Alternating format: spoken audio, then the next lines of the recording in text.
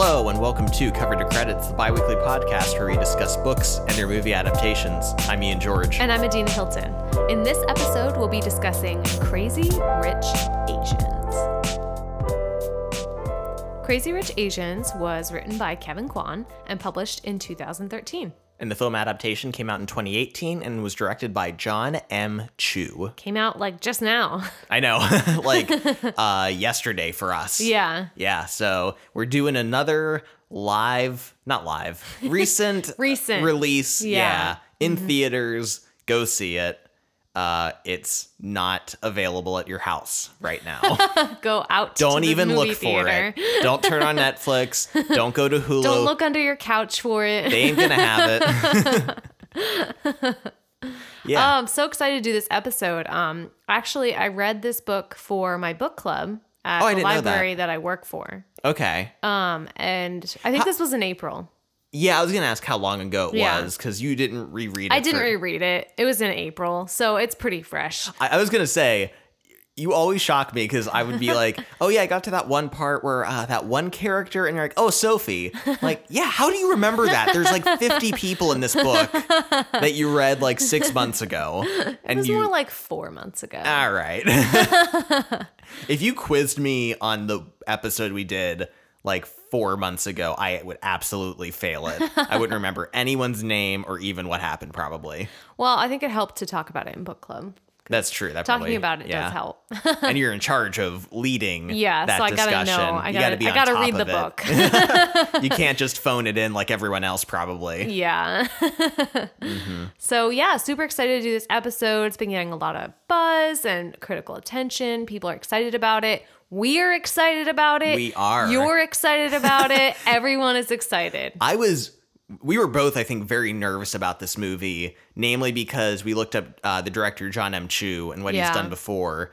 I don't know if it's Chu or Ku, how you pronounce it, but and his filmography is a little lackluster. It is, yeah. He did the Justin Bieber movie. Yep, he did 2 Step Up sequels. Yeah. I think the 3rd and the 4th one. Oh my God. And his highest rated movie was the Justin Bieber one, which was only 50-some%. Yeah, he did like Now You See Me Too also, I think. Oh, did he do that? Yeah. Ooh, okay. Yeah. So a bunch of sequels and dance type movies. Yeah. So he clearly has a pizzazz. Yeah. He knows how to film. Put on a show? Yeah, put on a show. That's a good way of putting it. Yeah. But can he bring the emotion? Can he bring the comedy? Can he bring the drama? I think Rotten Tomatoes would say that he can. Yeah, because it's at we're sitting at a 93-94% right now. So very solid. Excellent. And without getting too much into it, I think it's pretty well earned. Yeah. The other cool thing is people are like, I mean, obviously there's a whole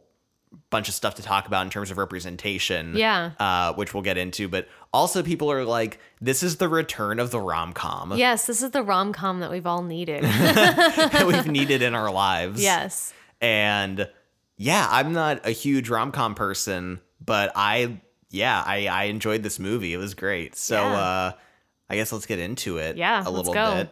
The book and the movie both start off in the same way with kind of this prologue introductory chapter / part in the movie where it's in the 80s in London and we're introduced to Eleanor. Yeah. And she's with her whole just extended family, like this whole group of people, and they go to this hotel to check in London, and they're immediately discriminated against. Yeah, they have a reservation and they try to check in, and the hotel attendant or clerk is like, oh no, you must be mistaken. And in the book, it's from his perspective, and he's literally like, oh, I had no idea when they made the reservation over the phone that they were Asian. Yeah, because their last name's Young. Yeah. And in the movie, it's like less explicit, but you know exactly what he's doing. Yeah, and I forget which character it is. She literally reaches over and grabs the reservation book and is like, hey, I see it right here. And he's like, madam. And they try to throw them out. Mm-hmm. So Eleanor goes outside and makes an angry phone call and quickly acquires the entire hotel. Yeah. In an acquisition. They buy it. Purchase, yeah. And so Eleanor gets to revel in going back inside And being like, I own you, bitch. Yeah, pretty much. It's a really fun little setup to the story. It has kind of no real impact on like anything in the present, but it introduces us to Eleanor and kind of just this interesting setup of characters. Mm-hmm. Yeah, it's fun. That being said, though, reading this book, there's that chapter, which is a flashback, and then we go to the present, where we're introduced to Nick and Rachel. Yeah. These 2 chapters were really, really rough for me. Really? And by that I just mean like, there's a lot of characters talked about in this, in the prologue, right? Mm-hmm. So Eleanor is clearly like the main character of that introductory part, but then there's all the nephews and the relatives, and like you're kind of trying to understand who everyone is, but it's almost impossible. So that's a little overwhelming. And then we get to the present with Nick and Rachel. Yeah. And I wasn't even sure that these were kind of the main characters yet, because the book doesn't do a lot to establish them at the beginning. It just goes into them being in a relationship and, hey, do you want to come to Singapore with me? Yeah. And then it goes into someone else's perspective who's eavesdropping on them. Their conversation, yeah. And talks about her relationship with her sister and her mom, and then how they met Nick before, and And I was just very kind of lost and overwhelmed right off the bat with this story, which maybe was the intent. Yeah. It got better as I went. Even though it continues to introduce new characters, I was like, at least I was able to grasp, okay, it's Nick and Rachel. They're kind of the main characters. Yeah. And Eleanor from the first chapter is Nick's mom. Mm-hmm. Okay, I have a core. Yeah. I have something to build off of. But honestly, if this wasn't for the podcast and I had just read those 2 chapters, like, it'd be tough to push through that, because I'd be like, God, I don't know if I'm going to like any of this book. It's so overwhelming. Mm-hmm. So I just wanted to mention my initial thoughts like right off the bat, because... Yeah, no, that's totally true. And I found that for the first maybe 50 pages, it was a little hard for me to get into. And I was like reading. Yeah. And then at some point when I was reading, I just got really into it. And I like wanted to keep reading. I got really hooked. So it's a little bit more, you kind of have to push through a little bit. And I've read a lot of books like that where the first bit is less interesting, but then it hooks you. So sure, yeah, and yeah, I believe that I could have pushed through it. Yeah, at those 2 chapters. I mean, you did. I did, but I mean, like on my own, if I wasn't like being forced to by this podcast, by somebody. Yeah. Yeah. So Nick and Rachel. Yeah. Nick is Eleanor's son from the flashback. He was educated. He grew up in Singapore, born in Singapore, was educated in England. Yep. And now he is a professor in America. Yeah. And so is Rachel. So Rachel's an economics professor and Nick is a history professor. Yeah. And they've been dating for about 2 years. Yeah. They're very in love. And even though they haven't talked about marriage explicitly, Rachel can kind of see them together in the long term. Yeah. Yeah. So when they're getting dinner one night and Nick kind of drops the question about going to Singapore, it's kind of a big deal. Yeah. And we get this great part where in both stories, someone, like a distant kind of connected relative to Nick, or someone they know is at this restaurant and they see him and hear about this. Yeah. And it begins this like text message chain of events. Yeah. Telephone. Where basically everyone finds out that Nick is dating this mystery girl in America. And he's going to bring her home. Yeah, for this wedding. Mm-hmm. This was kind of visualized in a really crazy way in the movie. Yeah. With like all these overlapping text messages and like going round and round to all these different characters. Yeah. And getting spread. Collage of people texting. And it was fun. But honestly, that style, I was like, I hope this isn't consistent throughout because it's like too much. Yeah. Like, how would you describe the style? I don't really have words for it. So there's a lot of kind of motion graphic stuff. Yeah. So you know the style like it's in Sherlock when people get a text. Oh yeah. The speech bubble appears, but it's very visual. It's like, you know, they unfold kind of animated. Yeah. And when a text was being sent or received, there were kind of these animated lines. Oh, okay. That kind of you know, floated around and like wrapped around like real environments and stuff and like went into people's phones. Okay, yeah. Very visual. And I'm like, this is too much. But luckily, it was only contained to that one part. Yeah, and they didn't really do it anymore. No, not even the text bubble thing, which is pretty popular to do now. Yeah. In movies, like, they didn't do that. So I'm fine with it in that contained context. But it did have me a little concerned at the beginning. I'm like, this is a lot to look at. Yeah, so Nick invites Rachel to stay with his family, come to this wedding of his best friend. He's going to be the best man. And to meet his family and go to Singapore. And Rachel agrees. And and then this whole text conversation happens. And so basically Nick's mom finds out without Nick telling her. Yeah. And she's already like worried about this. She's like, I don't know who this is. And she's with this great group of her friends. Her Bible study group.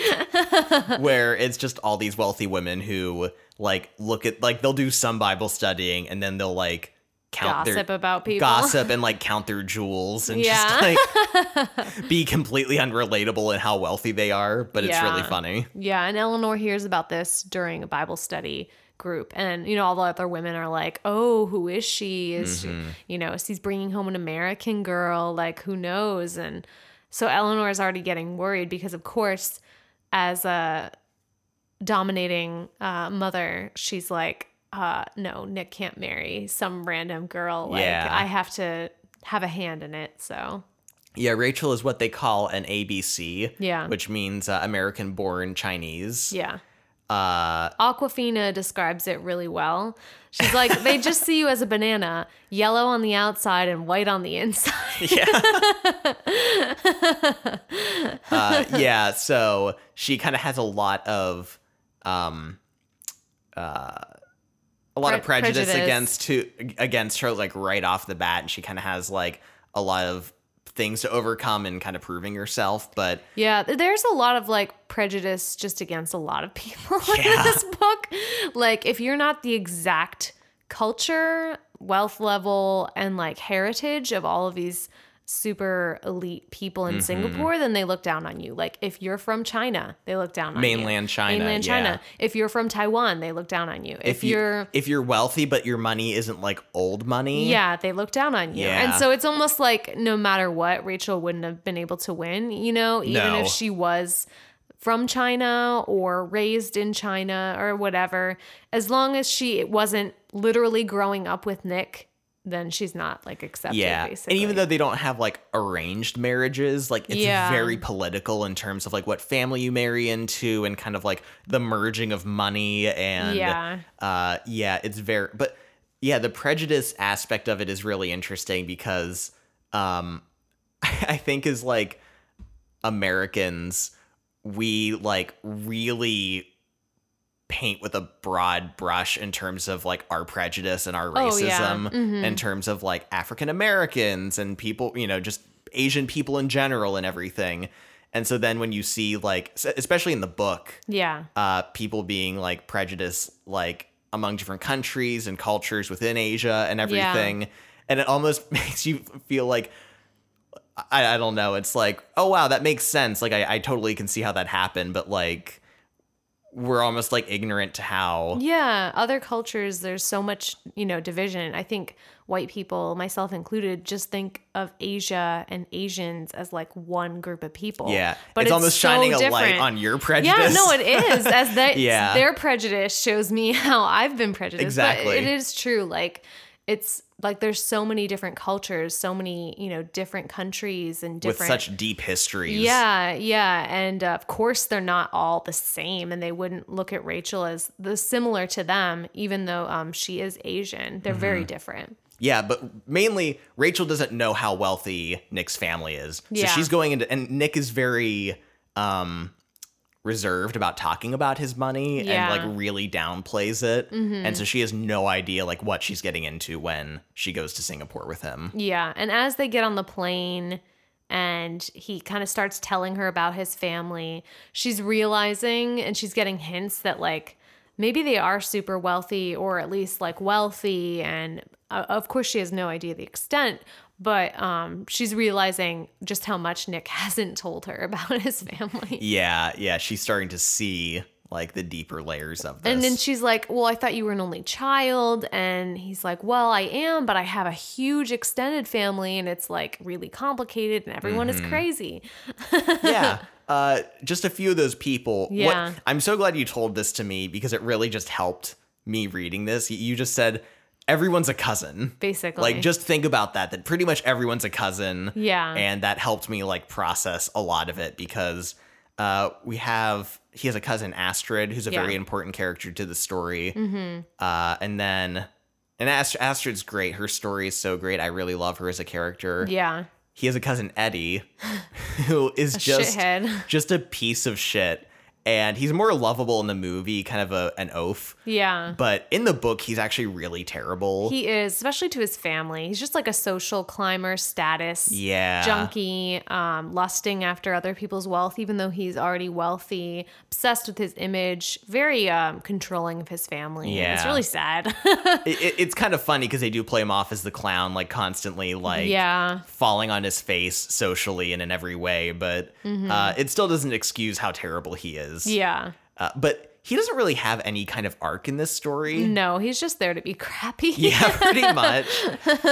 Now, it is worth mentioning if you're not familiar with the books, and I say books because there's 3 of them. Yeah. So it should be clarified. We've only read the first book. Yes. I have looked up some information about the second and third book in terms of this podcast, but we haven't read it, so we're only talking about the movie that we saw and the first book. Yeah. So I don't know if Eddie has more of a role in future books or not, but in this one, he's just kind of a character that pops up every now and then for you to laugh at. And then there is Alistair, who's Eddie's brother, who's dating Kitty Pong. Yes. A soap opera actress. / maybe porn star. Almost definitely a porn star in a previous time. And then we have Oliver, who's also a cousin, right? Yeah. Yeah. Distantly related, I think. Oliver's fantastic. He's so funny. Yeah, he's just like the sassy gay friend of this story, which is awesome. And I feel like he even gets more of a role in the movie. He does. Even than in the book. And he's just a great character. He's wonderful. Yeah. Yeah. So, but so many characters though in the book. Oh, yeah. Like all of Nick's aunts and then all of their husbands and their children and then who they married and then all these distant relatives. There's like a ton. And they talk all about, the grandparents and the great grandparents and like the legacy of their families and all that. It's crazy. And like, even like Eleanor's friends from like her Bible study. Yeah. Like I didn't realize till like the end of the book, and they probably mentioned it and I didn't pick up on it, but like I realized that several characters in the book were the children of Eleanor's Bible study friends. And I didn't even realize like throughout the entire story, like not that it made that big of a difference, but I'm like, oh my God, like everyone's interconnected. Everyone's interconnected in like this social group. Yeah. Yeah. So it gets very complicated. Yeah. So they get to Singapore and Rachel's like, this is fine. This will be great. And we're all like, ha, little does she know. But to start off their visit well, Colin and Araminta, who are the couple that are getting married, come to meet them at the airport and then they take them to get some food. And it's really great because I think at the beginning they portray Colin and Araminta as like super down to earth, really nice, genuine people. And that makes sense because Colin is Nick's best friend. Yeah. We're supposed to, think highly of Nick. So like Nick is going to be friends with somebody that's cool. It makes sense. Yeah. And we find out too that Colin and Araminta in their own ways are also extremely wealthy. Yeah. Like crazy rich. Also, they're Asian. So, and Rachel finds out that their wedding is like, the event, the social event. Yeah, on that side of the planet, like, the wedding of the year. Yeah. So it's kind of more is being revealed to her. But Colin and Araminta are very down-to-earth, nice people. So she was very surprised to find out how wealthy they are individually. Yeah. And there's this great, great, great scene in both the book and the movie. They do this really well. Where after they pick Nick and Rachel up from the airport, Colin and Araminta take them to...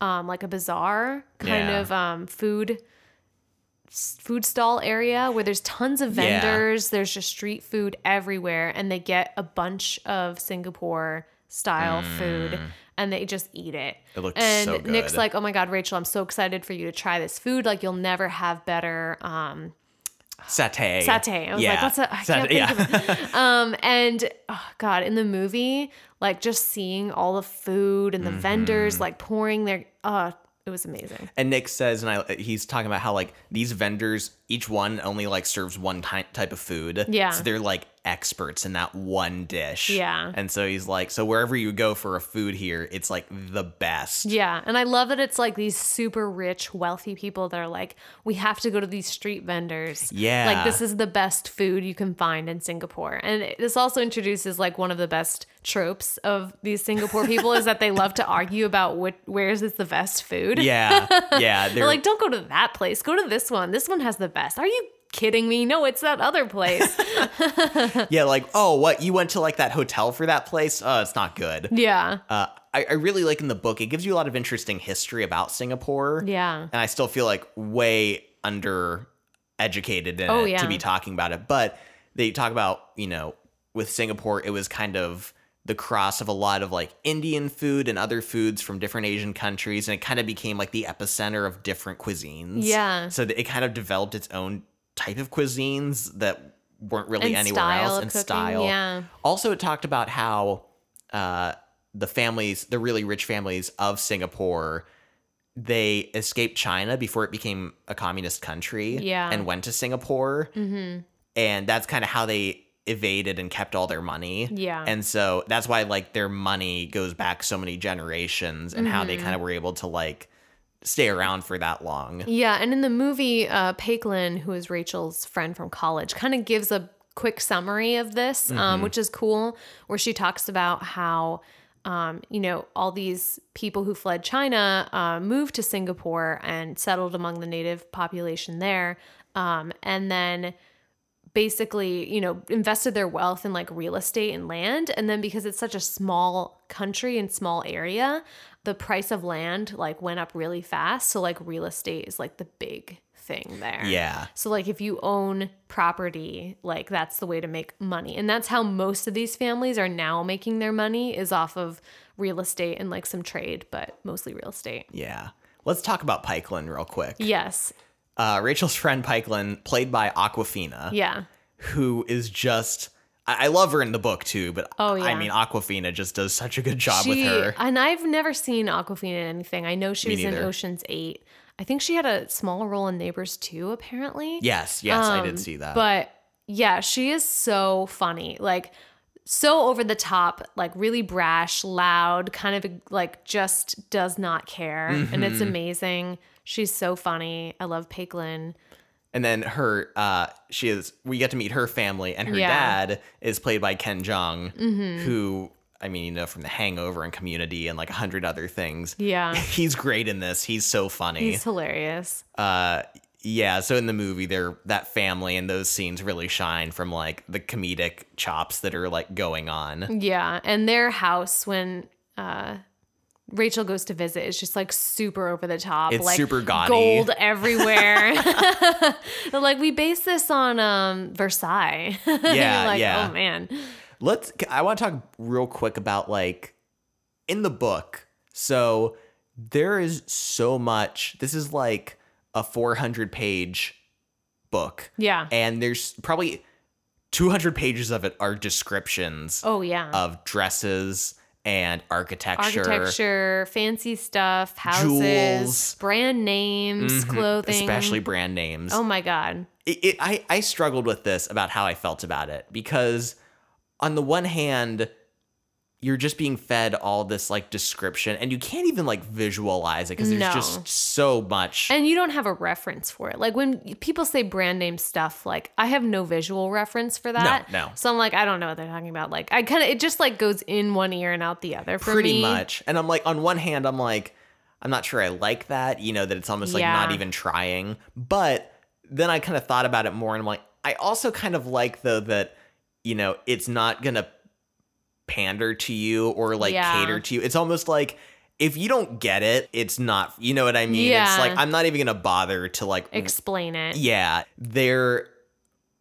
level of society and wealth is just almost so incomprehensible to people like us. Yeah, that if we don't know who this designer is, it's lost on us. Who cares? We're moving on. Yeah. That's true. So it kind of creates this feeling, this overwhelming feeling of like how I would imagine if you were like suddenly in that society among those people, how you would feel. What Rachel's probably feeling. Exactly. Yeah. So it does create this overwhelming feling that I think is kind of effective. Yeah. But I wasn't sure when you were reading it how you felt. Yeah, to me, it was kind of in one ear and out the other. And some of that stuff, like, my brain just skimmed automatically. Because I'm like, oh, yeah, let's get to, like, dialogue and things that matter and stuff. Yeah. And some of it was interesting. I don't know. I have mixed feelings on it, I think. Yeah. Mm-hmm. So in the book, Paquelin's family, when Rachel starts talking about Nick and going to the wedding, they know about the wedding. They know that the wedding of Colin and Araminta is like the huge thing. They have no idea who Nick's family is. Yeah. And we come to learn throughout the book that Nick's family is like so wealthy and so influential and so like crazy important that no one knows about them. Yeah, this was a little weird for me in the book. Yeah, and like they didn't know they didn't know that their property existed, where Nick's grandma's house was. And yeah, because on one hand, they're kind of celebrities and are constantly appearing, like Astrid is photographed a lot and put it, but yet how do people not know who they are? It's kind of a weird, and I mean, not that it isn't possible or it's probably somehow based in fact, but it's kind of a weird thing to get your mind around. It's kind of like the most influential people are so influential that like they're all behind the scenes, and I kind of get that. And this sort of explains why Nick never talks about his family, especially to Rachel. Yeah. Because his whole life he's sort of brought up to never talk about it. Yeah. And conditioned from a child to be like, we don't talk about our money. We don't talk about any of this. So he is almost like constantly denying that he's wealthy. Yeah. And even when Rachel is like, you're like fucking the richest people ever, whatever. And he's like, I mean, we get by. We're comfortable. Yeah. Yeah. When in reality, their wealth is unimaginable.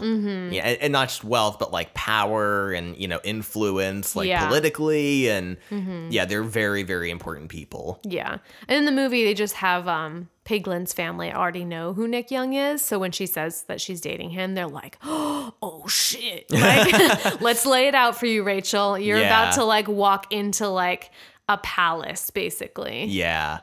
Which takes us to the next part in the story when Rachel attends this kind of fancy party at Nick's grandmother's house. Suyi, and they call her Ama. And she has these rare flowers that bloom once in like a decade, like even longer sometimes, and only at night.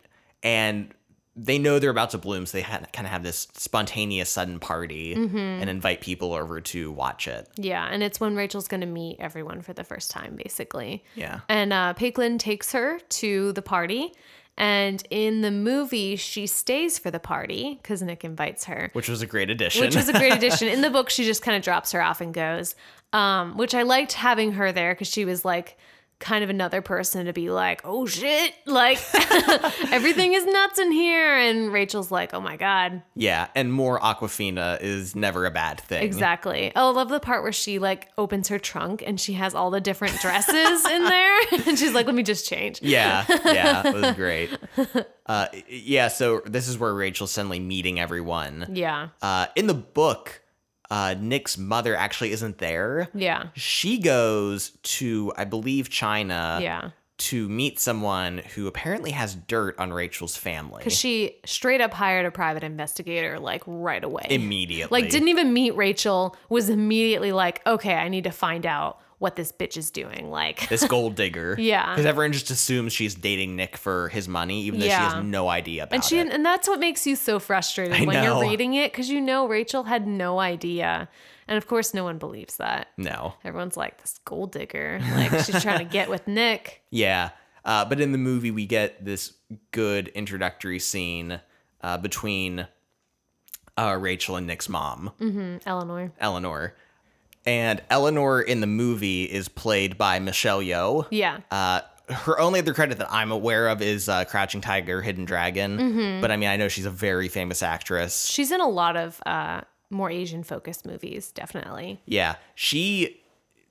I really like her turn as Eleanor in this movie, though. Me too. She plays her very differently than in the book. You know, I actually read something about this. Really? They really wanted her to be the mom. The director and some of the producers, they're like, we have to get Michelle Yeoh. I like immediately forgot her name. But she was like, I don't want to play a dragon mother because it's like kind of a Chinese stereotype. Yeah. Like the dragon mother. And she's like, I want to play her with more depth. Like I want you to be able to kind of see more to her. And that kind of added some scenes to the movie that weren't in the book. Okay. Because in the book, you know, Eleanor is kind of a straight up bitch. Like, yeah. I mean, there is some layers to her. You do hear more about her life and, you know, how she kind of took a back seat to raising Nick to kind of let his grandma be more important in his life because she wanted him to like inherit her money and she thought it would be good for the family. So, you know, there is that aspect to her character that is in both the book and the movie, but the actress specifically was like, I want her to have more to her character. Yeah, she's much more reserved in the movie. Yeah.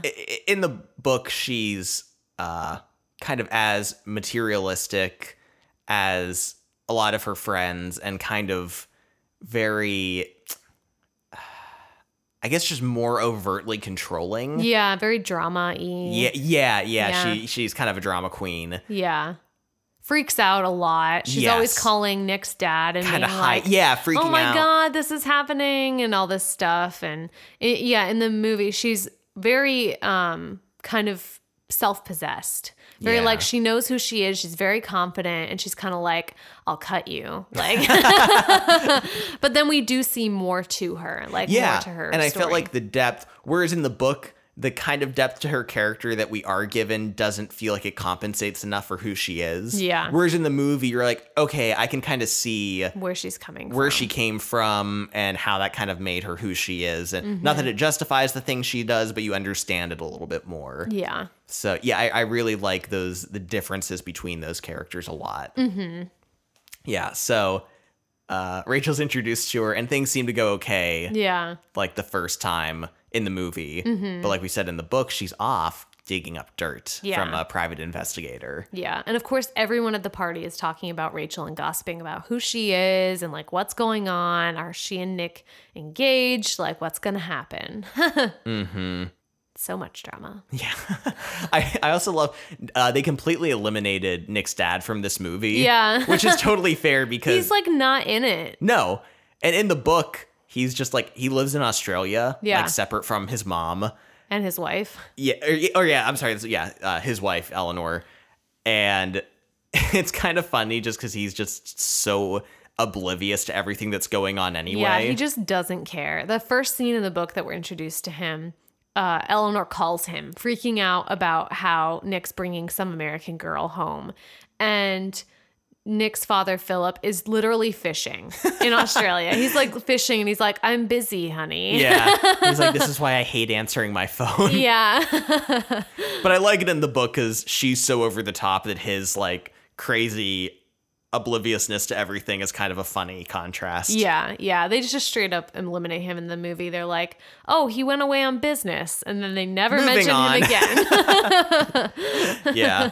Let's talk about Astrid a little bit more. Yeah. Nick's one cousin Astrid, who is a very, very interesting character in this story and just very compelling. Yeah. She's like a fashion icon, like an Instagram influencer, but like way better. Yeah. She spends a lot of time in France, getting the latest dresses and, knowing the designers and just kind of being right on top of all the fashion and just spending just shit tons of money. Oh, yeah. But she has a ton because she's also in real estate and she has like a ton of properties that she's always like buying and flipping and all that stuff.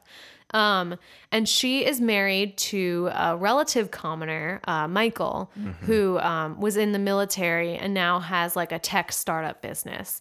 And has abs. In the movie. Yeah. There's a pretty good shirtless scene in the movie. Yeah. And they have a little boy. Yeah. And I really like Astrid's character because on one hand, she is, I don't want to say materialistic. She's like the epitome of the rich, materialistic it girl. Yeah. But also not. Yeah, but she's also very personable. Yeah. Like Nick is very close to her. When she finds out, when she finds out that Rachel's coming to Singapore, she talks to Nick and like, you have to prepare her because like I'm worried about her. And Rachel knows Astrid. They've met before and she really likes her. So I just like that it creates a character where it's like, look, you can have a lot of money and spend that money and enjoy spending that money. And that doesn't make you a shitty person or a selfish person necessarily. Yeah. So I just, it's such a simple thing, but I really appreciate it in both versions of the story. Especially with so many of these characters who are super rich being like total assholes, it's nice to see someone who's like genuine and kind. And is like, I'm like super into fashion. Also, like I kill everywhere I go. Like everyone's just like in awe of me. Literally, they talk about her putting on outfits and people just being like, oh my God. Yeah. But she's just a kind person. And she really loves her husband and their son. But pretty much at the beginning of the story, we kind of get hints that her husband might be having an affair.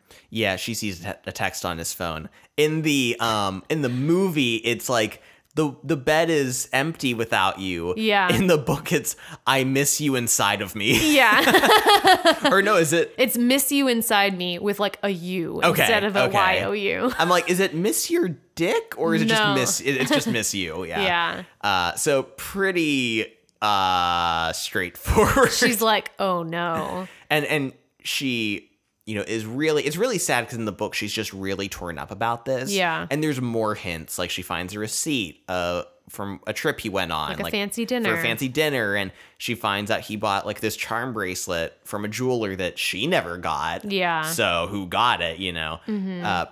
And it's just really sad to like read about her just being torn up emotionally about this in the story and not knowing what to do. And on one hand, trying to like pass it off as like, he's a mistress. It's fine. Like, that's okay. Like all the men I know in my life all have mistresses or affairs. Yeah. And like, that's just the way it is, but he loves me. Mm-hmm. But obviously it's bothering her. Like who wouldn't be bothered, but it's very sad. Mm-hmm. Whereas the movie just kind of takes it like, she sees the text and then she confronts him later about it. Yeah. And she is broken up about it. Oh, sure. Yeah. She's still upset, but it's not like that inner turmoil isn't dragged out quite as long or is quite as excruciating. Yeah. And this definitely is like a really big difference between the book and the movie is just like the point of view. The book is very much of an ensemble cast. And yes, it follows Rachel and Nick's story pretty much as the central narrative, but there's so like it switches perspectives all the time. You get Eddie's perspective, you get Astrid's perspective, you get Nick, you get Rachel, you get tons of different people, like side characters that we don't even like see that much have their own parts. So it's definitely more of like a sprawling story. Yeah, it even gets confusing a little bit in the book. It does. Because chapters aren't even specifically from any one perspective. Yeah. It'll tell you what's going on in each person's head, jumping around. And sometimes you're like, I'm not sure who knows what. Sometimes, I can't quite tell if this is like only his knowledge that you're talking about or they're both. Mm-hmm. So it almost gets a little confusing, but it works pretty well. The author makes it work. Yeah, and the book and the movie just follows Rachel and Nick's story, which makes sense, and I totally get it. It's like it's a movie; it's gotta trim the fat. But Astrid's story is still covered. It's definitely addressed. But a lot has been left out, which is sad because Astrid is probably my favorite character. Yeah, I really like her, but I do understand. I get it. Yeah, I get it. I understand. Yeah, so leading up to a lot of the wedding and everything, actually, I guess right before the wedding, she finally confronts Michael about it. Mm-hmm. And Michael's just immediately like, I'm having an affair. Sorry. Yeah. But also, in the book, he's like, well, I guess our relationship's over. Yeah. And she's like, what? Yeah. She's like, no, like, I want to talk about it. Let's work it out. He's like, no, sorry, I've hurt you enough. Let's just call it off. Yeah. And she's just dumbfounded that he's so quickly just giving up on their marriage. Mm-hmm. And in the movie, we get a scene where it's a little bit more of an argument, and he's still kind of being shitty. Yeah. But just basically says, like, I can't deal with your family or your money anymore. Yeah. It's just too much for me. And it is kind of made apparent that he's threatened by her. Yeah. Like, she is so wealthy and he's not. And she has to live kind of like a peasant lifestyle with him. And, you know, her whole family is super judgmental of him and he can't stand them. But yeah, it's definitely like, Astrid has kind of tried to make it work, but he just can't really get past this. Yeah, which you can kind of understand, especially in the book, I think. Yeah. Yeah. Let's get to the Bachelor and Bachelorette party. Woo! Let's party. So much happens. Let's start with the Bachelor party. Yes. Nick and Colin get thrown in with this group. And it's funny because in the book you find out that, like, Colin doesn't even know, like, half of his groomsmen. Yeah. They're just kind of the most influential family men of his age. Yeah. And one of the only people he does know is this really shitty kid they went to school with named Bernard. Yeah. Who's just this spoiled, rich, like, son of some wealthy family. Yeah. And he's just such a piece of shit. He is. He's just the worst. But it's so funny. He's even worse than Eddie, which is saying something. He is, especially in the book. He takes him to a dogfighting ring. Yeah. In the book, and everyone's like, can we not stay for this? This is disgusting. He's like, oh, come on. And he throws like temper tantrums and all this other shit. And in the movie, he is played by I'm not gonna remember his name now, but he is in Silicon Valley.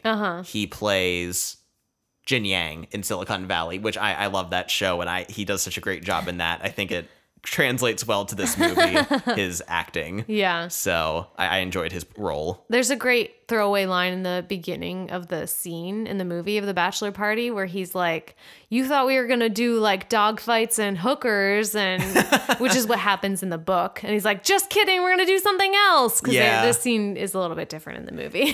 Yeah, he's like rented out like a whole like freight shipping, I don't know what they're called, a huge boat. Yeah. A freight ship that he's created like a whole dance club on top of. Yeah. And it's just, you know, full of just people no one knows. And it's just this wild party, essentially. Bachelorette party. Even more shit goes down at the Rachel Bachelorette gets party. Invited and she's like, oh, Araminta's cool. Like, I'll hang out with her and her friends. They go to like an island for like a spa fun getaway.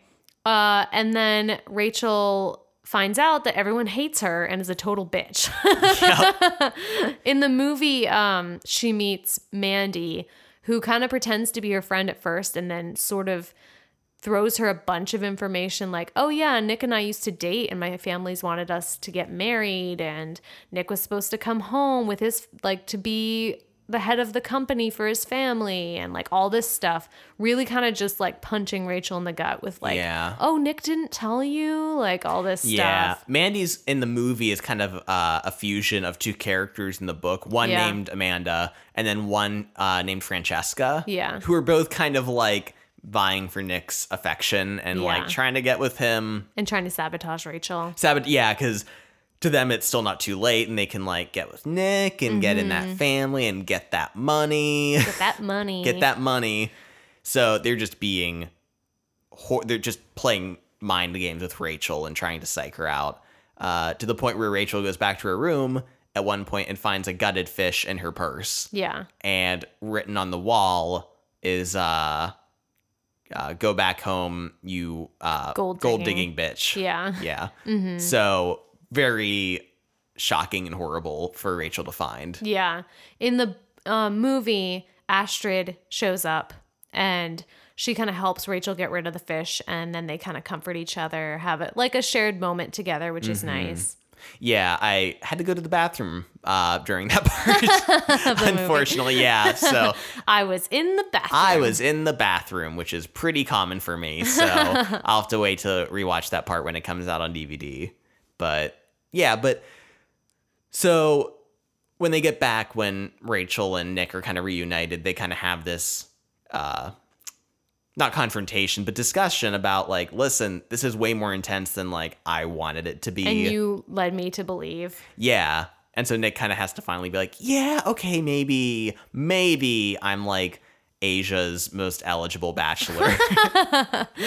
And maybe women want to cut your throat to get to me. This seems like a really great time to talk about Henry Golding. Yeah, is that the actor who plays Nick? Yes. Oh my God, yeah. So this guy, let's just get it out here, okay? So they like searched the globe to find someone to play Nick, and they couldn't find anyone. We're auditioning people, and then finally someone's like, "Oh, I heard about this guy who does like travel ads in like that for this company in really? England." Yeah, he wasn't an actor. Like he just did like, I don't know, it was voiceover or just like kind of advertisement stuff. And they're like, he's really like Asian, handsome guy, and he kind of has a British accent, which is what they wanted for this role. Yeah. And they auditioned him and they were like, oh my God. Yeah. He is so handsome. Like, well, not only that, he is just so laid back and casually charming. So charming. Like, so charming. He is so charming. By the end of the movie, I was like, I'm so in love with this guy. Like, in just his role, too. Like, he was very affectionate to Rachel, all his scenes with her. He's so sweet and kind and just showering her with affection. Like, you never doubt their love for each other. Yeah. In the book, it's not as explicit. Like, you know they love each other. But just being able to see that on screen, they really bring it to life. Henry Golding and Constance Wu really have a lot of chemistry. Oh, yeah. Like, they're so good together. But, God, I was like... This man is amazing. Like, he's wearing all these fancy suits and, Yeah, I know. And honestly, I'm surprised they were, like, committed to finding someone with a British accent. Yeah. Because I was wondering going into the movie if they would do that, because it's kind of a weird thing. Just that, like, he went to boarding school in London for several years, so he has a British accent, even though not everyone in his family does. And, like, so I was like, that's something they could easily ditch. So I wasn't sure if they'd go with that in the movie, but they did, and... It was probably worth it. It paid off. As Awkwafina said, it's like the Asian Bachelor in here. Yeah, it was. It was. I was shocked that he hasn't been in anything else. Like, it's really surprising, and that he just had such a natural ease about him. He's definitely going to be in movies from now on. Oh, absolutely. So, yeah, no, definitely. I'm glad we got to talk about him a little bit. Where are we at now? Oh, there's a scene in the movie after the Bachelor and Bachelorette party where they're kind of hanging out with their family, making dumplings. Yeah, at Soo Yee's house, which is Nick's Ama. Mm-hmm. And it's kind of this nice scene, and Rachel's really kind of connecting with the family now. Yeah, and they're showing her how to make dumplings. So it's like a family recipe and everything. Oliver's there. He's super funny. Mm-hmm. And... kind of, but there's still this tension though between Nick's mom Eleanor and Rachel, and I really love the amount of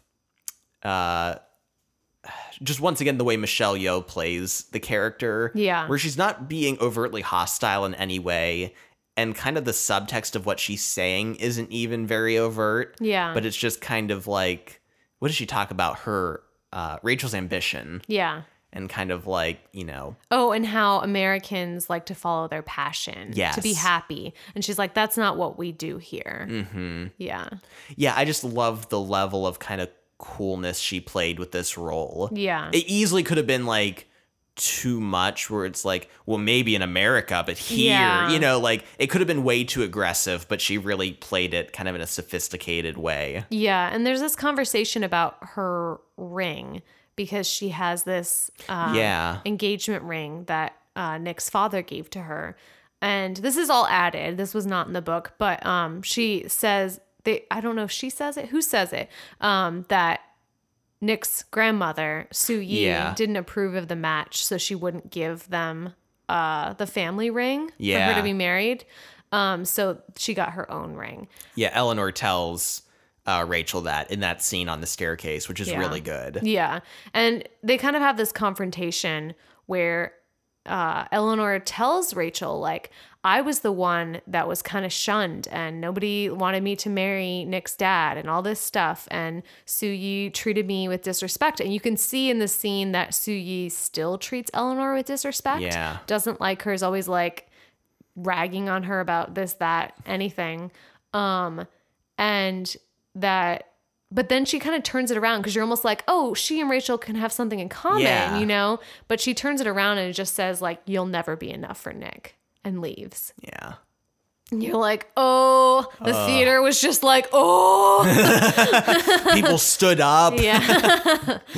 Yeah. So a good added scene that I don't think, it didn't seem to be based on anything in the book. Yeah. But that I enjoyed a lot. It was just very well done. And you find out, and it gives you a window into her character, like that she wasn't wanted and she had to kind of become this person in order to be strong and to be in this family. But here she is turning it right back on Rachel. And on the drive home, Nick informs Rachel about, like, you know, my mom kind of gave me up to live with my grandmother so that I could be close to her and maybe inherit her wealth one day. Yeah. And so she kind of sacrificed my childhood or like raising me to kind of like give me this opportunity. Mm-hmm. So it does make you connect a lot with Eleanor and kind of understand, like, you know, she has probably sacrificed a lot and does feel for Nick. And now she's like, I'm not going to let some girl take it all away. Yeah, exactly. Mm-hmm. So even though she's being cold and terrible, you can at least relate. Yeah. You know, so good scene. Yeah. The wedding. Yes. The wedding, the event of the year or the century. Or however long until someone else throws a $40 million wedding. Oh my God. It's just like super elaborate. I don't really want to like describe exactly it because it's just so extravagant. Like your brain just forgets it. So over. Yeah, your mind just dumps it out immediately. Yeah, you're like, whatever. But basically extravagance upon extravagance upon extravagance for this wedding, for the ceremony, for the reception. It's just insanity. Did you want to talk a little bit about the author? Yeah, I read this great interview and I'll have to post it on Patreon for everyone to read. Where they were talking about so Kevin Kwan actually, he grew up in Singapore. And I don't think his family is on the level of like Nick's family, but I think they were wealthy and they ran in like some pretty high circles and probably knew a lot of people exactly like this. And he talked about how he was writing stuff about his family and about the, you know, social groups that his family ran in and all this extravagance. And describing all these scenes. And I guess his editor was like, we have to cut some of this out because no one will believe it. Yeah. And so they actually like trimmed down the extravagance. Mm-hmm. And he was like, I've seen like even more over the top stuff in my actual real life, but it's so crazy. People wouldn't believe it. It makes me think of the movie Foxcatcher, the one with Steve Carell. Because in that movie, based on a true story, he has like a mental breakdown and just acts super weird. Yeah. And I guess in real life, he like the stuff he did was so crazy that in the movie, they're like, we can't have that because no one will believe that he was actually dressing like Jesus Christ and like running like just insanity. So it's kind of a similar thing. It's like truth is stranger than fiction sometimes. And like you have to tone it down if you want people to even believe it. Yeah, exactly. Which is so cool. But this made a lot of sense when you told me because I wasn't aware of it at the time. And I'm like, it makes sense that the author is in this life to an extent. Yeah. The degree that he writes about it. Yeah. That he writes about the names of fashion designers, that he can describe the architecture and like all these extravagancies. Like it makes sense that he has his toes in that pool because otherwise how could you even comprehend like what any of this shit is? Yeah, exactly. So namely the wedding and just how over the top it is. There is a great scene though. There's still an emotional core to this. Yeah. Where Rachel and Nick kind of exchange looks before the wedding. Mm-hmm. And during the ceremony too. Yeah. It's like Nick standing up there with Colin as Colin is getting married and Colin is looking at his bride. You know, Nick looks at Rachel and is just like, she's the one. Mm-hmm. And they kind of share this moment and it's just really sweet because you're like, oh, like he's realizing that he wants that and that he's found that in her. Yeah. this movie really had me. Like, it's a classic rom-com, but it was like really touching and really sweet. And I was like totally invested Their in romance it. is so believable. Their chemistry is so good. And I loved all their scenes together. Yeah. Like, I don't know, in scenes where like he'll make a joke and she'll laugh at it. Like, yeah. I don't know. It's so nice to like see that. And it's sweet. Yeah. They have such good chemistry. It's fantastic. Yeah. So this is kind of where the book and movie sort of diverge on like the third act. So in the book, the wedding ends and then Rachel kind of ends up talking with Amanda and Francesca, and they tell her that when they were teenagers, they had a threesome with Nick. And of course, Rachel like immediately knows that they're trying to hurt her, but she can't help feeling hurt anyway. That Nick would keep that from her. And she kind of confronts Nick about it and explains like all this shit that she's been going through from all these people that are in his circle. And he's like, I'm so sorry. Like, I was 16, you know, I don't even think about that anymore, which is why I didn't even mention it. And then he's like, let's just get away from like all this craziness and my family and all these bitches. Like, let's go like take a little vacation up to like the mountain and just you and me. Yeah, to my family's vacation home pretty much. Yeah. And he's planning on proposing to her. Yeah. But when they get up there, who's waiting for him but his mother and his grandmother? Yeah. Where his mother finally reveals this bombshell information that she had from this source, that she got earlier on, that Rachel's father is actually alive. Yeah. That he's not dead. This whole time you've thought that Rachel's father is dead. And she assumed that Rachel was aware of this and was hiding it. But of course, Rachel didn't know either. Yeah. But apparently her father is in jail from like, he was overseeing a construction thing and like people got hurt because he was negligent, so he went to jail for it. He's a shitty person. He's a horrible person. And so they're like, now especially you can't marry Rachel. Yeah, and this is the scene too where his grandma is like, I forbid you from marrying her. Which is so sad. Because you're like, oh, maybe the grandma will be like nice. Yeah. She seemed fine. And Eleanor's like mean. But then the grandma's like, no. Yeah. Which I did like that. It'd probably be a stretch that like the oldest of the family would be the most open-minded. Like, of course, she's probably going to be the most ingrained in these traditional ideas of who's right for Nick to marry. Yeah. And Nick, so of course, Rachel's world is just rocked that like her dad is alive. Is alive. Her mom lied to her whole life. Yeah.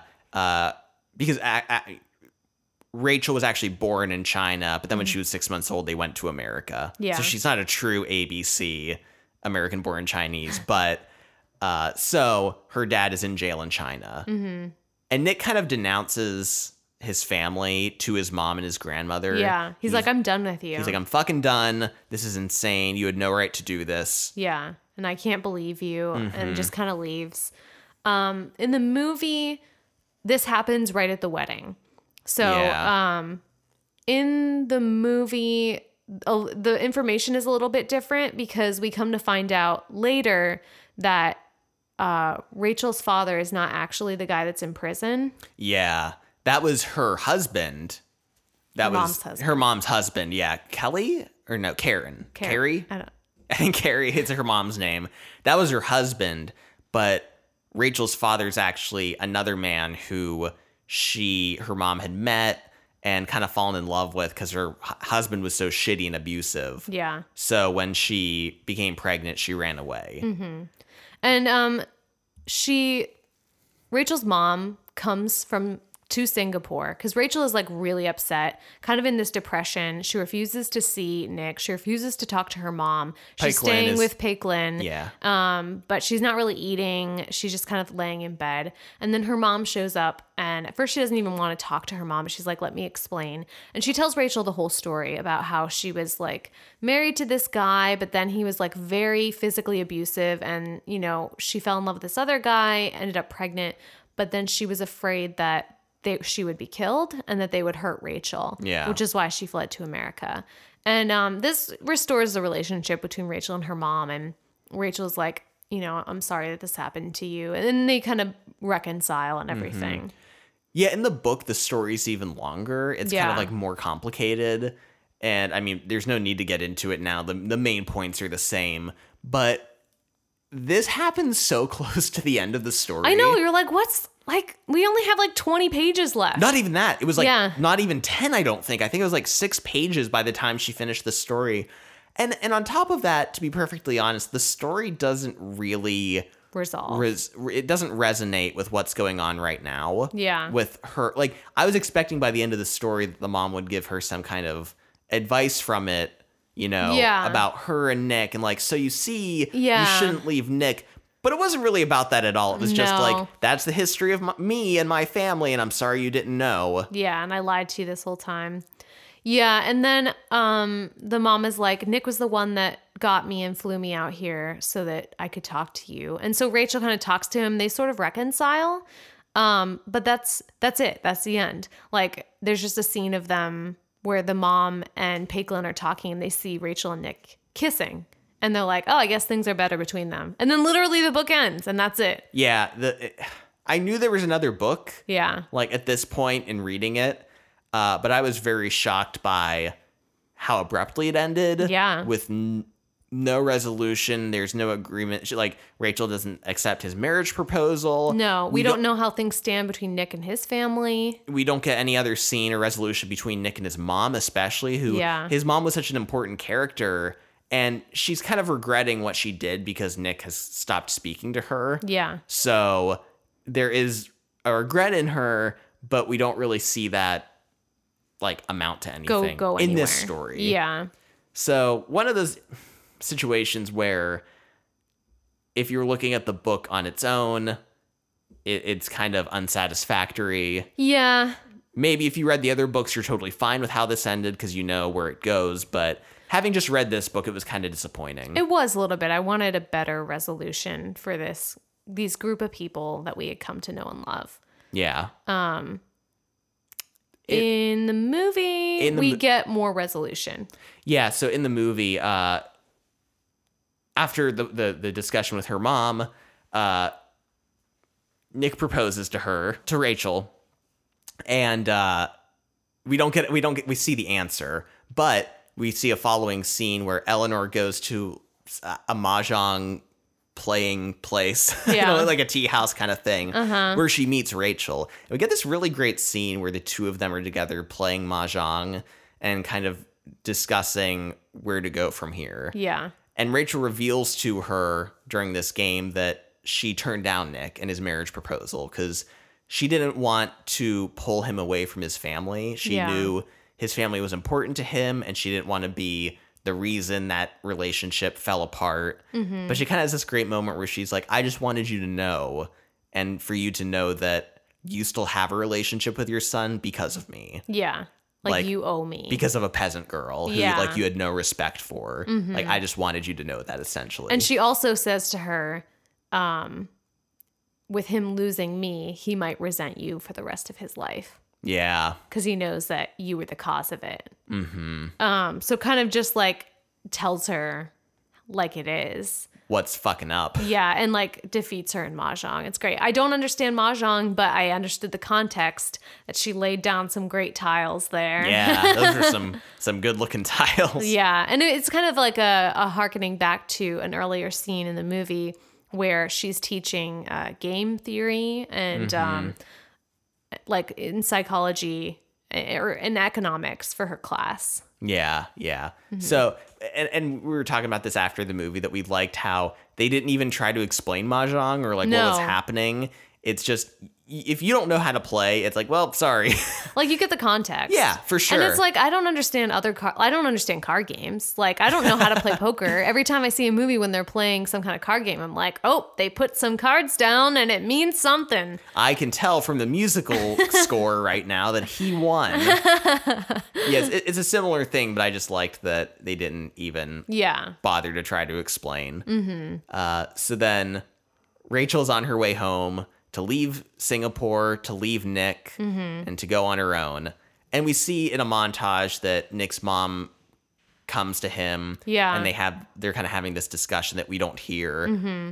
And it's Rachel on the plane, and in classic rom-com style, who comes aboard but Nick. This reminds me of The Wedding That's Singer. what I was going to say the same thing. Yeah. But he jumps on the plane and he's like, Rachel, wait. Like, and he's explaining to her and he's telling her how he wanted to propose to her and like how, he asked her to marry him. And it's so sweet. And then when he pulls out the ring, he pulls out Eleanor's ring. Yeah, the green ring she'd been looking at earlier. That had to be specially made for her because Soo-yi wouldn't give her the family ring. Mm-hmm. And so that Eleanor gave him the ring. It was a really smart, an adjustment from the source material. Yeah. That, immediately as the audience, you understand, and it means a lot, and it's kind of an unspoken thing, but just very effective from a storytelling point of view, I think. Yeah, and it works really well. And then they have this, like, engagement party in Singapore. Mm-hmm. It's really great. Everyone's dancing. It's fun. Nick on the plane also is like at his most charming. Yeah. Because he's like trying to talk to Rachel, but he's also like helping people with their luggage on the plane. It was a really well done scene. He's a sweet guy. Yeah. And so we end. And I really like the way this movie ends where they're at the engagement party having fun. And we have a moment where Rachel looks into like the crowd and sees Nick's mom kind of watching.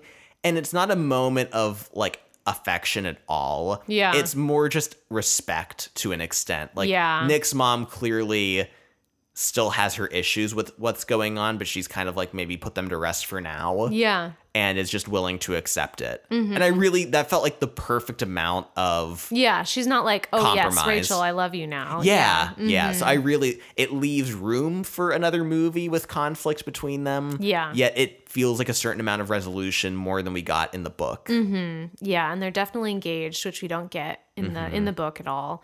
And it just seems like, they're on their way and he's kind of made some amends with his family. They don't talk about the grandma and her reaction at all, but at least Eleanor has given the ring and sort of given her approval to this. Yeah. And then in, oh my God. What's her name? Astrid. Whew. A crisis averted. Yeah. Astrid's story is really interesting, the way it plays out in the book and the movie. Yeah. So in the book, after Michael leaves, after he completely abandons their marriage, she hires private investigators. Everyone's hiring private investigators. I guess they're just like growing trees over there. And she tracks him down and finds him, and who at what she assumes is his mistress's house. Yeah. But then we find out this isn't quite the story. Mm-hmm.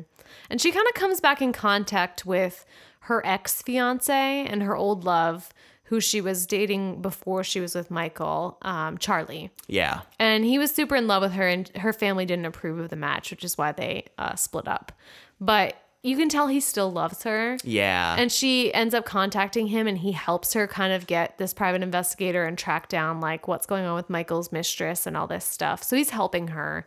But you find out that Michael doesn't have a mistress, and he's not cheating on her. He set it up to seem like he was cheating on her. Yeah. Which is a super weird thing to do and really fucked up. Yeah. But the point was that he wanted to break it off with her, but he wanted her to want that. Yeah. Because he was like... And he wanted to give her like a reason and an excuse for like the public and her family. Mm-hmm. So it wasn't like he was leaving her because he can't stand how wealthy she is and her family. It's like, oh, he was a shit, so now she's leaving him. Yeah. So, but we kind of find out in this scene that Michael has not been cool at all with just the differences in their incomes. Yeah. And especially like the fact that Astrid kind of would buy things secretly and try to hide them and like kind of trying to be delicate about it, I think hurt him more than her just embracing her own wealth. Yeah. In a way.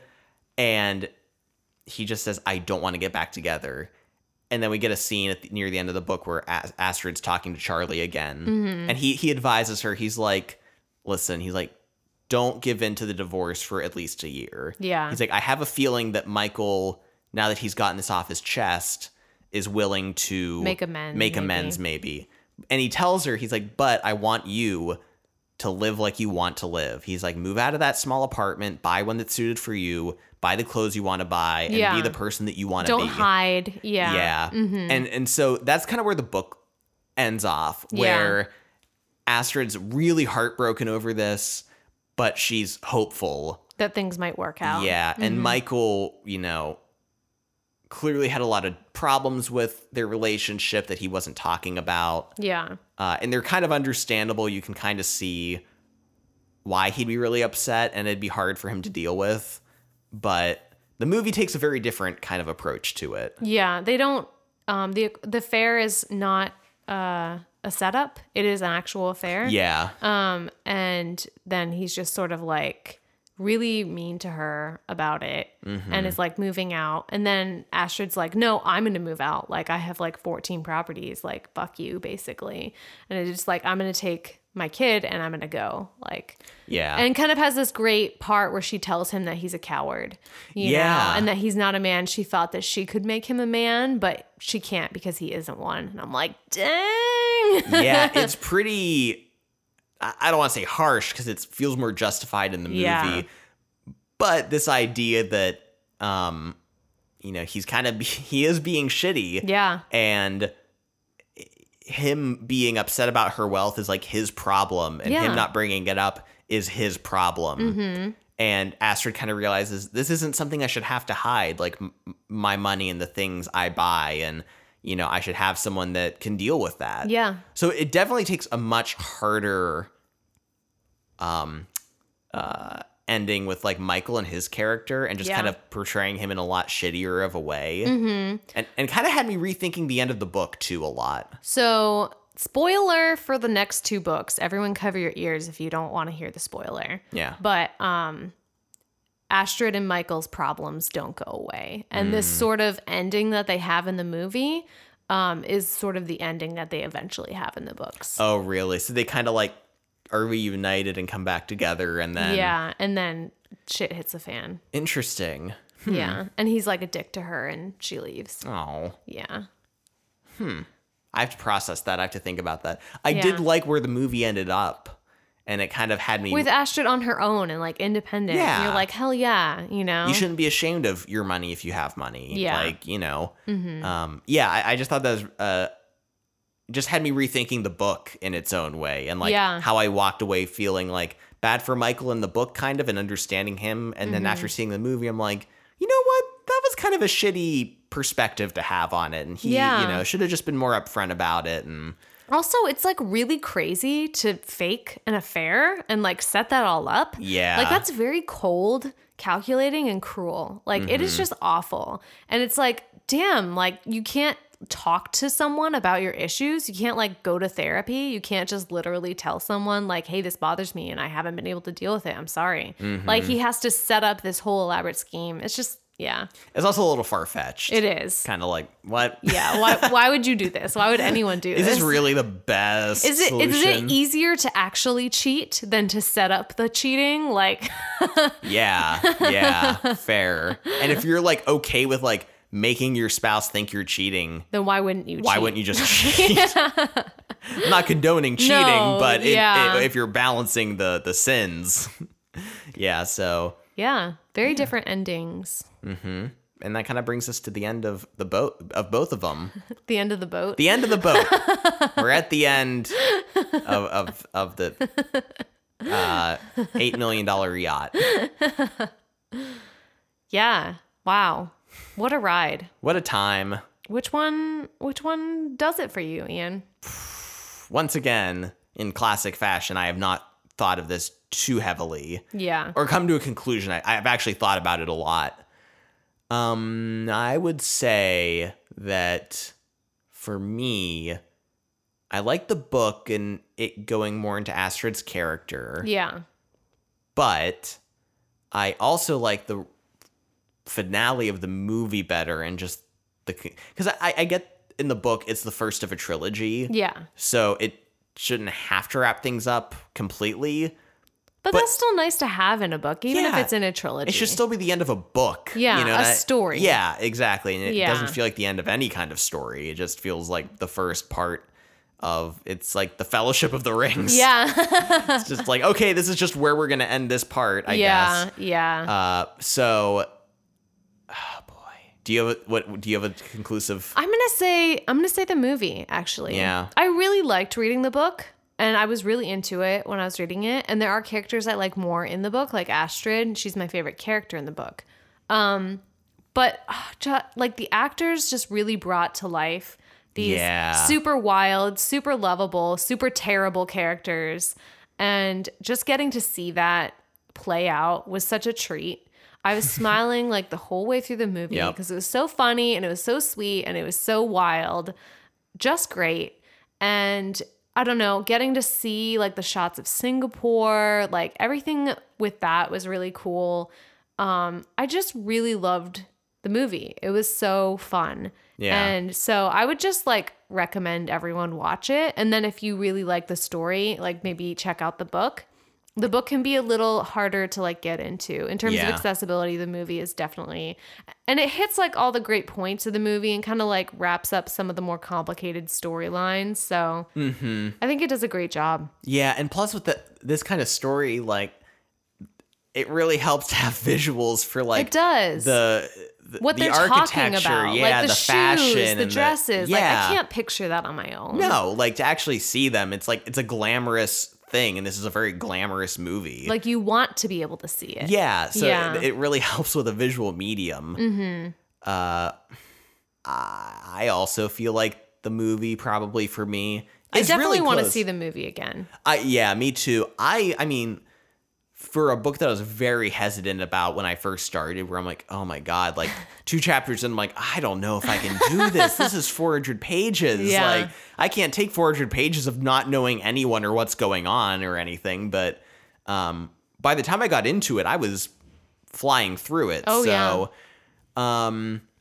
yeah, I'll have to say the movie too, I think. It just was so fun, so lighthearted, but like, you know, the romance you were into and it really captured me. Yeah. And we haven't talked about this a ton, but like, you know, this means a lot for Hollywood. Oh yeah. Yeah. We should talk about that. Yeah. The movie industry.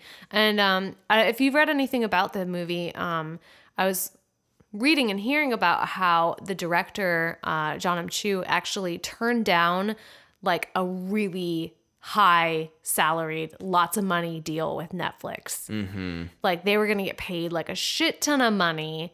And so was Kevin Kwan and like the producers if they distributed the movie through Netflix. But they turned that down for a lesser offer to go with Warner Brothers because they wanted to see this type of movie with these type of characters and all Asian casts. There's no white people in this story. Yeah. On the big screen. Yeah, he said it was like very much a statement because he's like, Netflix is already a very progressive, kind of diverse platform for representing minorities and like, you know, both on screen and behind the camera. And being groundbreaking in that area. Yeah, and he's like, he's like, but the movie theater is kind of this prestigious kind of, that's still for a lot of like Hollywood kind of elites, for lack of better word, like that's still kind of like where it's at. Yeah. And so it means it's more of a statement to have this kind of movie out in theaters. Yeah. So yeah, I also thought that was a really interesting story. We heard that on the podcast, Keep It. Yeah. Yeah, but I also read a really good article that was on NPR about a woman was writing it who is Asian American and was talking about how nervous she was going to see this movie. Yeah. Because a lot of people were saying like, oh, this is going to be the Black Panther, but for Asian actors. And she was like, that's really difficult because Black Panther is very much an empowering movie. Oh, yeah. About what if there was a part of Africa that wasn't affected by imperialism and like colonialism and like slavery and all these other like horrible, you know, things. And, you know, very much a movie that was empowering for African Americans. Yeah. She's like, but, you know, not to downplay Crazy Rich Asians, but it's a rom-com. It is. But she was like, I think as representation for, you know, minorities becomes more and more frequent, like she's like, we have to be okay with a movie not not being everything. Like the battle cry. Yeah, for, you know, representation. Like, yes, this is a great movie. I loved it. So great. Fun and really important for diversity, especially for Asian Americans.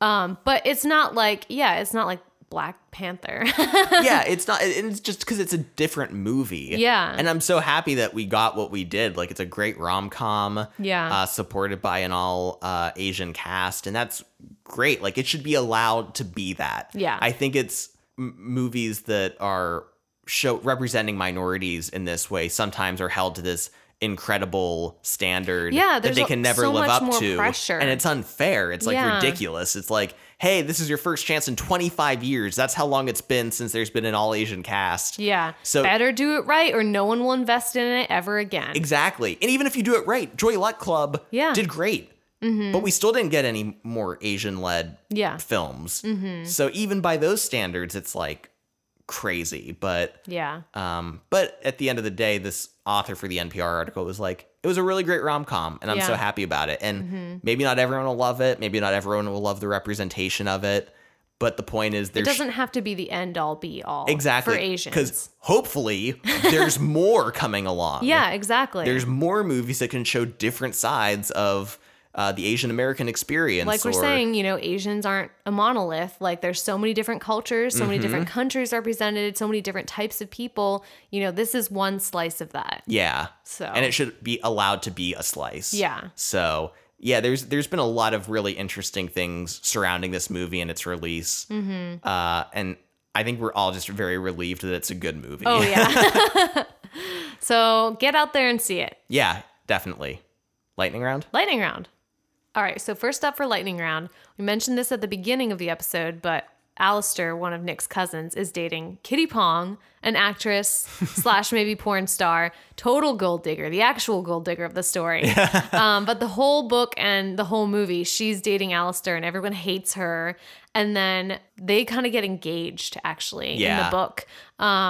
And Oliver tries to break them up.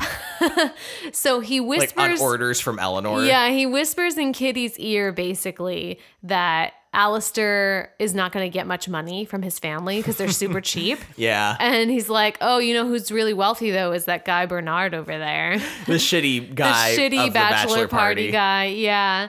And then you find later that Bernard and Kitty are having sex in a closet. Yeah. So Alistair and Kitty's engagement is off, but really funny actual gold digger of the story. Yeah, and just the turn of events of her getting with like the most awful person in the story was great. I love that. I have to go on a really small graphic design tangent here. Yeah. The front of the book, if ever a book needed a family tree diagram, it is Crazy Rich Asians. Yeah. Which we get, but it is the worst laid out. It's very confusing. It's so confusing. The hierarchy of like in a straight line, it's the parents at the top. And so you'd think it was like generational, like, then their kids, then their kids, then their kids. But it's actually the parents and then all their kids in a straight line. Yeah. And then there's family members in the tree. This must be the family tree for like all three books. Yeah. Because there's a bunch of family members listed from, I'm guessing, other stories that will happen later who aren't in this one. But there's other people that I wish had been included in the family tree, like other families. Yeah. Family friends and people. Yeah. Because there's so many interconnections that could have been explained. And there's so many family members in that tree that aren't mentioned at all or just mentioned like super briefly. So it's like... It was really frustrating. I'm like, I wish this was a usable tool, and it's not at all because it makes no sense. It would be better if it was just like a glossary of character names and like a brief description. Yeah. So you could like refer, be like, who's this person again? Oh, it's Nick's mom, or like, oh, it's Nick's cousin. And that's their kid, and that's their cousin. Like, that would have been so much better. Okay, so another lightning round thing from the movie is that at the wedding of Colin and Araminta, Rachel has no one to sit with. And so she goes to sit with this fancy princess lady who apparently has reserved a row all to herself because she hates everyone. Yeah. But then Rachel starts talking to her about economics because apparently she's an economics writer or has written articles. And they like totally hit it off. And everyone is looking at her like, oh my God, how did Rachel manage this? Yeah. And there's this great moment where Nick kind of looks out at her and he's like, my girl. It's a really great part. Mm-hmm. Finally, there's a part in the book that I really like where on her trip to get this dirt on Rachel, Eleanor and her friends stop at this like black market that sells knockoff purses. Yeah. But really they're not knockoffs. It's like extra ones that were made that like the producer of the purse didn't know about and that like the factory sold and now through back market channels. Yeah, and are now being sold at like a third of the price. Mm-hmm. But it's kind of this funny, ironic thing where it's like a market only for rich women. Yeah. And that's discounted. Yeah, that's discounted. Like they don't need the discount, but they're the only ones who have access to that. And the one friend is, and I think Eleanor or someone was like, why would we buy knockoffs when we can get the real thing? Yeah. And she was like, yeah, but everyone knows we can afford the real thing, so who's going to think it's a knockoff? So, it kind of makes sense, but it's really fucked up. And in the movie, there's a line about, like, no one likes free things more than rich people. And it kind of made me think of that scene, but it's kind of this funny, ironic, weird setup. Juxtaposition. Yeah, but I liked it a lot, so that's the end of Lightning Round. Yeah. Thank you so much for listening to this episode. Hopefully you've had a chance to see the movie. And if you hadn't, get out there and see it. And definitely check out the book if you're into the movie or if you want to read the book first. It's really good and worth it too. Yeah, both really good stories. Mm-hmm. We enjoyed both of them a lot. Yeah. And next week we'll be talking about sharp objects. In 2 weeks. In 2 weeks. Ah! God, every episode. Every week. I mean, every other week. Next episode, we'll be talking about Sharp Objects. Sharp Objects. The Gillian Flynn novel and the HBO miniseries adaptation. Or is it a miniseries? What's a miniseries anymore? I don't know. Who knows? We don't know. So, yeah, check us out next time for that. If you want to follow us on Twitter, we are at cover2credits. That's the number 2. Mm-hmm. Or email us at cover2creditspod@gmail.com. We're on Facebook. We're on Instagram. Yep. We're everywhere. On Patreon. If you'd like to contribute to what we do, we'd appreciate it. Thank you so much for listening. If you'd like, you can leave us a review on iTunes or wherever you listen to your podcast. We'd appreciate it very much. And yeah. We're now on Spotify also. We're on Spotify now. We're everywhere. You can't get rid of us. Thanks for listening. Thanks for listening. Bye. Bye. Bye. Bye.